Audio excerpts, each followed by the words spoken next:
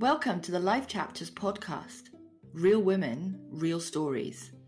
Hi, I'm Stacey, and I am super passionate about showing everyday women like you that they really do have a story to share. In my opinion, everyone deserves to be heard, and on this podcast, you will get to meet some pretty fabulous women who have amazing stories to tell. Some of the stories you hear might trigger you, but they're all spoken by the women who lived them. Some of them will make you smile, some of them might make you cry.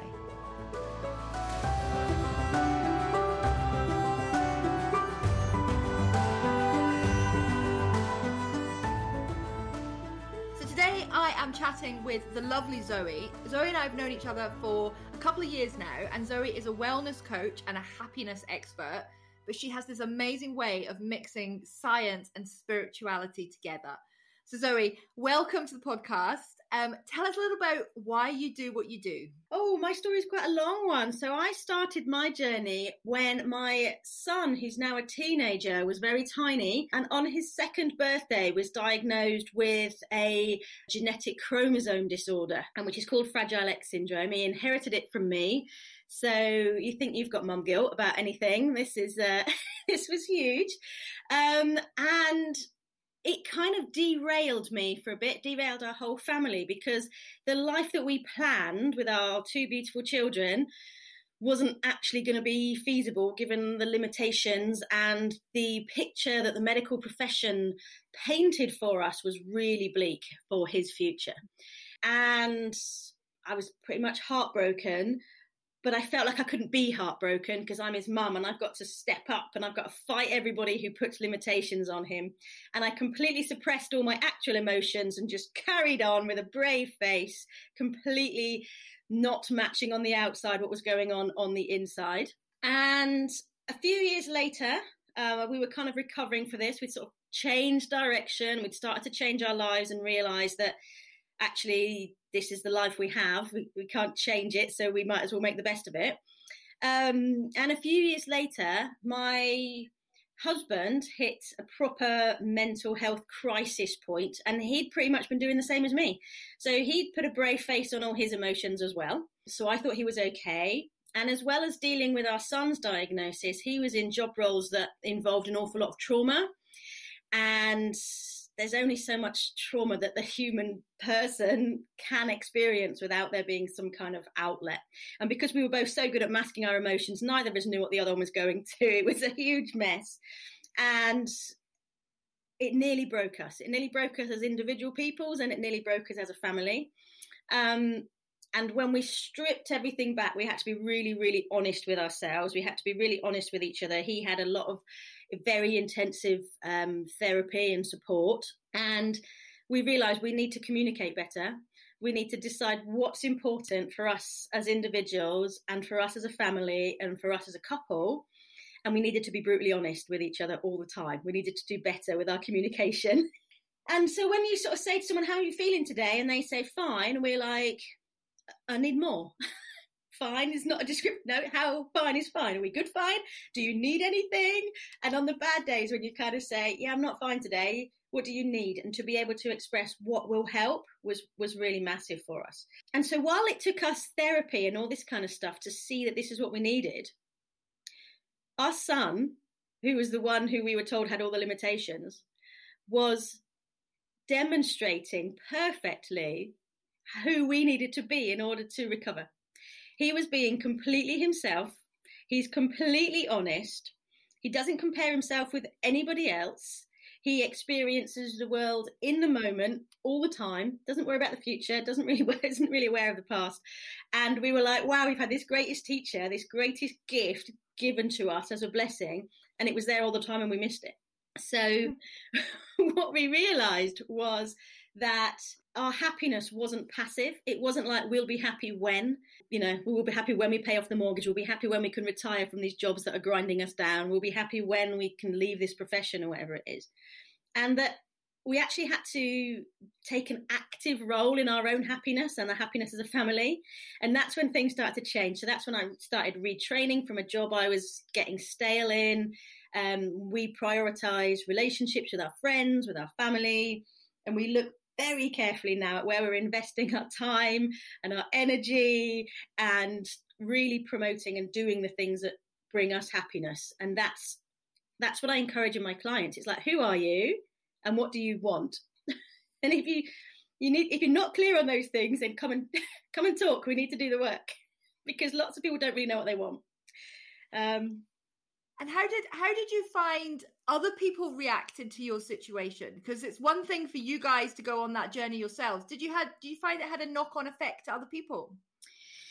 Yeah, it really did, because when I first started telling people what was going on in the background for me, because they were used to seeing happy Zoe with a brave face on and assuming nothing ever fazed me. Like, things could be completely falling apart at work and I'd be like, it's fine, because by comparison to some of the stuff I had going on at home, this wasn't a big deal.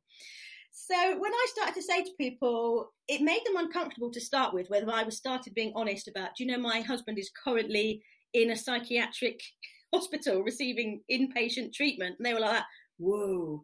And then when I would explain to them what my son's condition entailed, they would always say things like, I don't know how you do it. And that's kind of it's a double-edged sword, isn't it? Because you're like that, well, it's not like I had a choice, like I have to do this thing. I'm this kid's mom. I love him to bits. This is what you do. But actually, it's not awful. What would you do? I can get busy being depressed and sad about my situation, or I can see the joy and squeeze the happiness out of each moment that I have. That's a blessing. And the choice is mine. The choice always exists and the choice is mine. And my background, as you know, is in science. So I was a sports scientist looking at the physiology and the psychology of performance. And my expertise is in looking at fear and how we deal with fear. And what I've realized through this journey is that on the other end of fear, that I was looking at people becoming fearless and people becoming brave. And I thought that was the answer to overcoming fear. And what I realized is that the one force that's hugely superior to fear and will always squash it is love, because it works on the opposite system in our nervous system. So this is the superpower. This is the only thing. And as I leaned into that and started expressing it, lots of people around me actually realized that I was changing and that they wanted a similar sort of change. So when, we would come into the office and people would say, oh, how are you feeling today? And lots of people would say things like, yeah, I'm all right, or mustn't grumble. And I'd come into the office and they'd say, oh, how are you doing today? Like, I'm brilliant today. It's fabulous. I get to live another day. And, I'd be like, oh God, here she goes. And I started becoming able to be more myself and speak openly about the subjects I was passionate about. So I'm a massive feminist. I believe that women and girls have they shouldn't have to put up with some of the stuff they have to. And I'm really open about it. So I worked in a team where it was public services and sports. So people would talk about firemen and policemen. And I'd say, excuse me, they're firefighters and police officers, because women can do it too. And people would be like, oh, here she goes again. And I was like, no, it's important. These things are important. And I got very comfortable at speaking my heart and speaking my truth. And that, I think, had a massive impact on other people, because people could see it being modeled for them. And that's, I think, when other people in the job that I used to be in started to change as well. I don't think our line manager appreciated it, but lots of people in our team were much happier to speak their truth as well, because it was almost like by doing it, I gave them permission. So tell me more about what has changed sort of in that you're talking there about being in a job and working for a line manager. So how has that changed? So as I became really honest with myself and my husband, and we'd have to say to each other, how are you feeling? And in order to do that, you can't just bounce a reply. You actually have to feel into your physical body and say, how am I feeling? Because feeling is something we do with our body, not with our brain. So when you think, how am I feeling? You actually have to take a moment and drop inside. And what I realized was, as much as I loved the teaching profession that I was in, it was becoming, as I became more true to my own values and who I really was, and recognized her more, I realized that I was being taken further and further away from that. And the more I fell into it, when I checked in with myself every day, I realized this isn't who I want to be. This isn't who I really am. And I kind of made the decision that I could do one of two things. Again, the choice that always exists. I could stay in that profession and not be my authentic self, or I could be myself and choose a different route. And that's the one that when I felt into what those choices felt like, that's the one I wanted to do. And I think that we talk about leaning, like people say I lead with my head or I lead with my heart. And yeah, while those two might tussle it out, there's one factor that we should always listen to, and that's our gut. And I really think that if we go with our gut feeling, it won't often steer us wrong, because that's what our real feeling is. So it doesn't filter through layers of experience and ideas and the shoulds that we're culturally trained to have and all that kind of stuff. Yeah, our gut just tells us. And if once we're good at listening to that and not thinking everything's got to be done by our head and our very clever thinking brain, then we get to our own truth, and that becomes much easier. So once I decided that's what I wanted to do, the rest was just tenacity. It was like, get the training, invest in the business support, invest in storytelling training, invest in all of the other things that I needed in order to do this. Because I was like, well, I'm probably capable. I just don't know how to do it yet. So I had to learn. And so sort of for the 2 years that we've known each other, I've been on this particular pathway. And now to not have an employer and be completely myself, my heart is, it's heavenly. It just feels amazing. And I can be my completely true self, and I can coach in the way that I feel is most authentic. I can sit with my clients in their pain and authentically support them through it, knowing that I've been there in the depths of, feeling like my world was crumbling around me, like my heart had been broken. I didn't think I could survive it. And yet, here I am, the happiest I've ever been in my 40s. So it's all to play for. And sometimes we just need someone to hold our hand and sit with us and guide us through. And that's really what I want to help other women with now, because I know that path exists. And sometimes you just need someone who knows the way to show you. And that's what I want to do now. And you certainly are infectiously happy. So it's fabulous to chat with you more about it.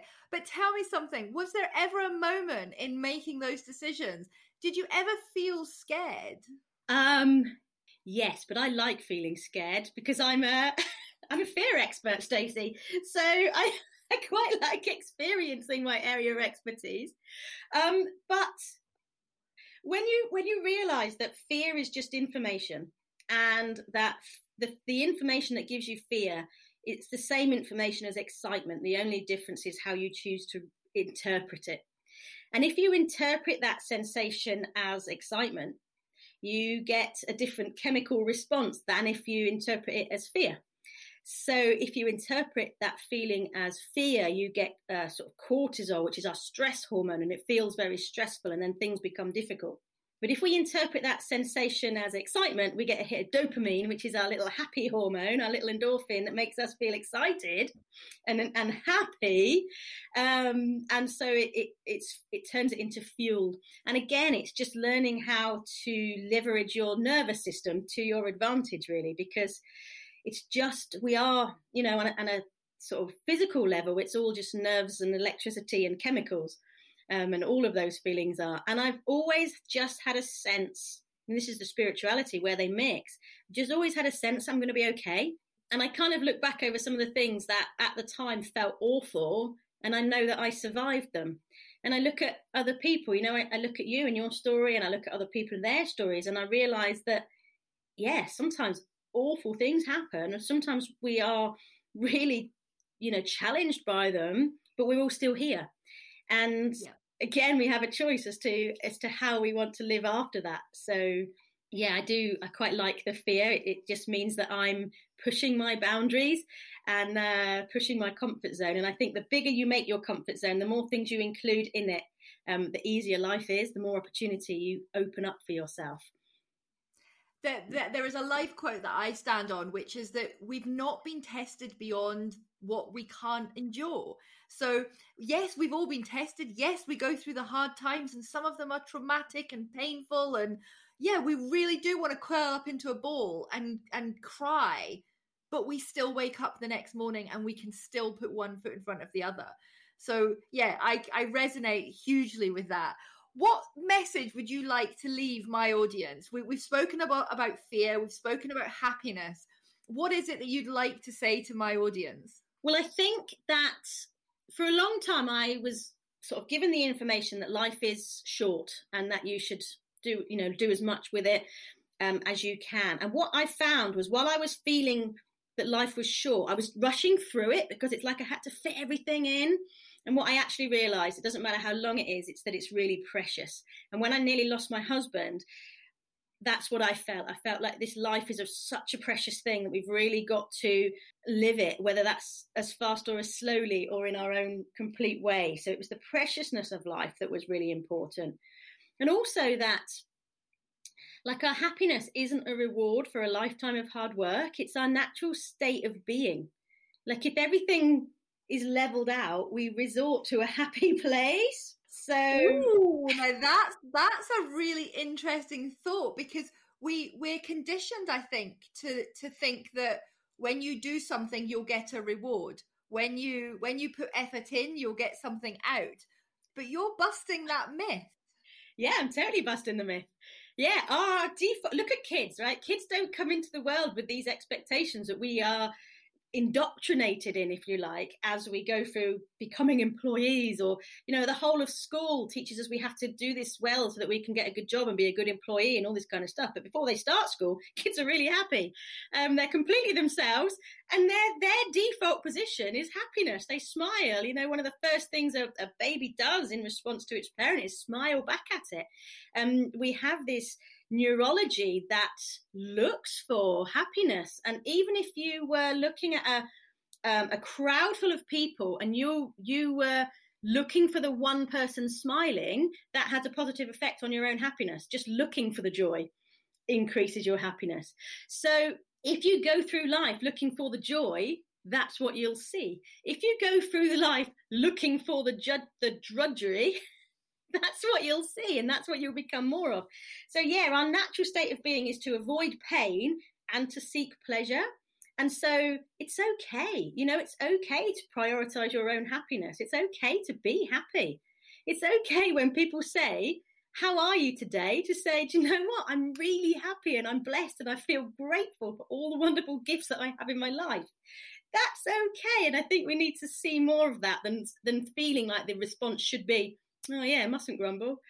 It kind of just changes how we are. And I think as well, I have this idea in my head of like a bank account of happiness. Like, we can invest in our finances, and we have financial advisors and people like that tell us how we should plan for our pension and things like that.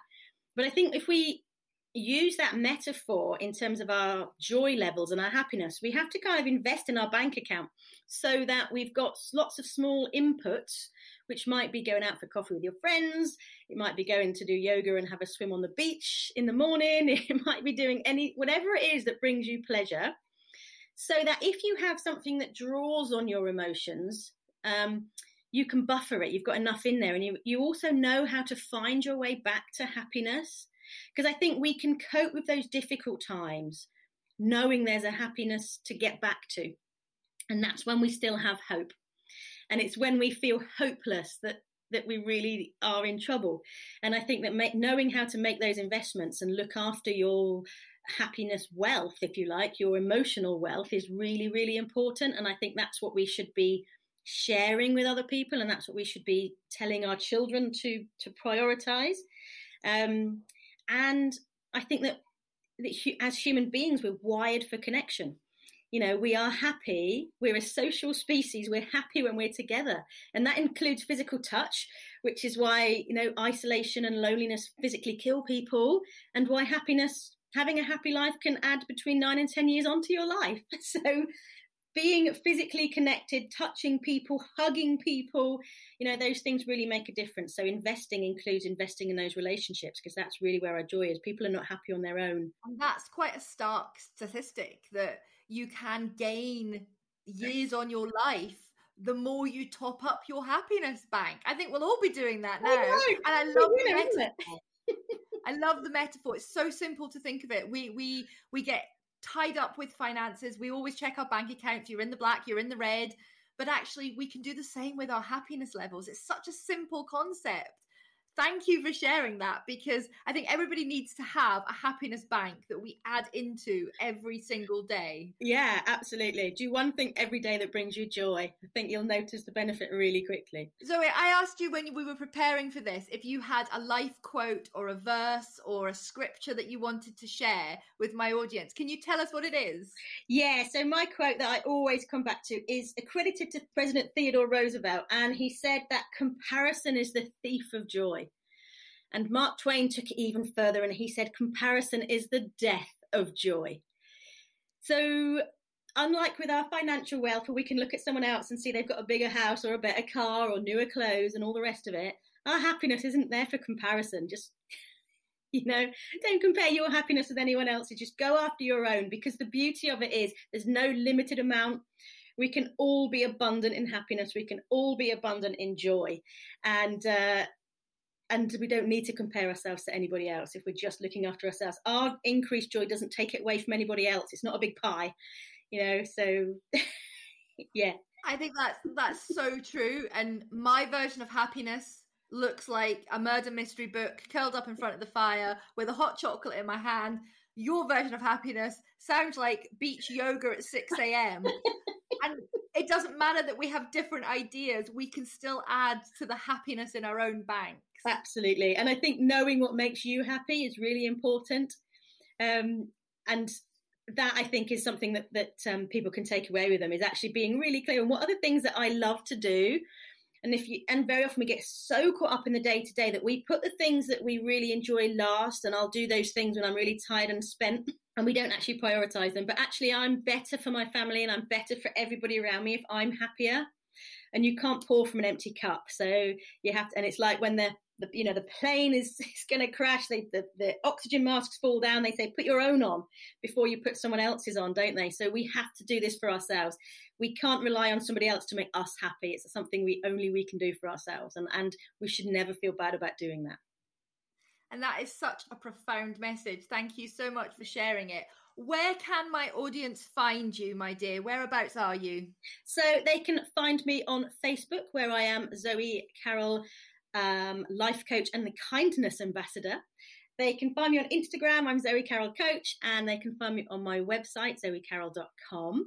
And on my website, they can find information about my Wholehearted Happiness Club, which is where I share all of the wisdom about how to become the happiest version of yourself that's possible. And I am a huge advocate for the Happiness Club, being a founding member, and I thoroughly enjoy the lessons that Zoe teaches me. Thank you so much for spending some time with me today. I really appreciate it. That happiness bank, I think, is going to stick with me for a long time. Thank you ever so much, Zoe, and listen in to the next episode, folks, when I'll be interviewing another great inspirational woman. Thank you, Stacey. What a powerful story. If you want more information about my guest or their story, check out the show notes. All the details are there. I would love to know what you think about this episode. Head over to Instagram at the Life Chapters Pod and tell me what you think. I really would love to know. And if you have a story to share and you want to do it here on the Life Chapters podcast, please get in touch. My door's always open and I would love to give you the platform to share your story.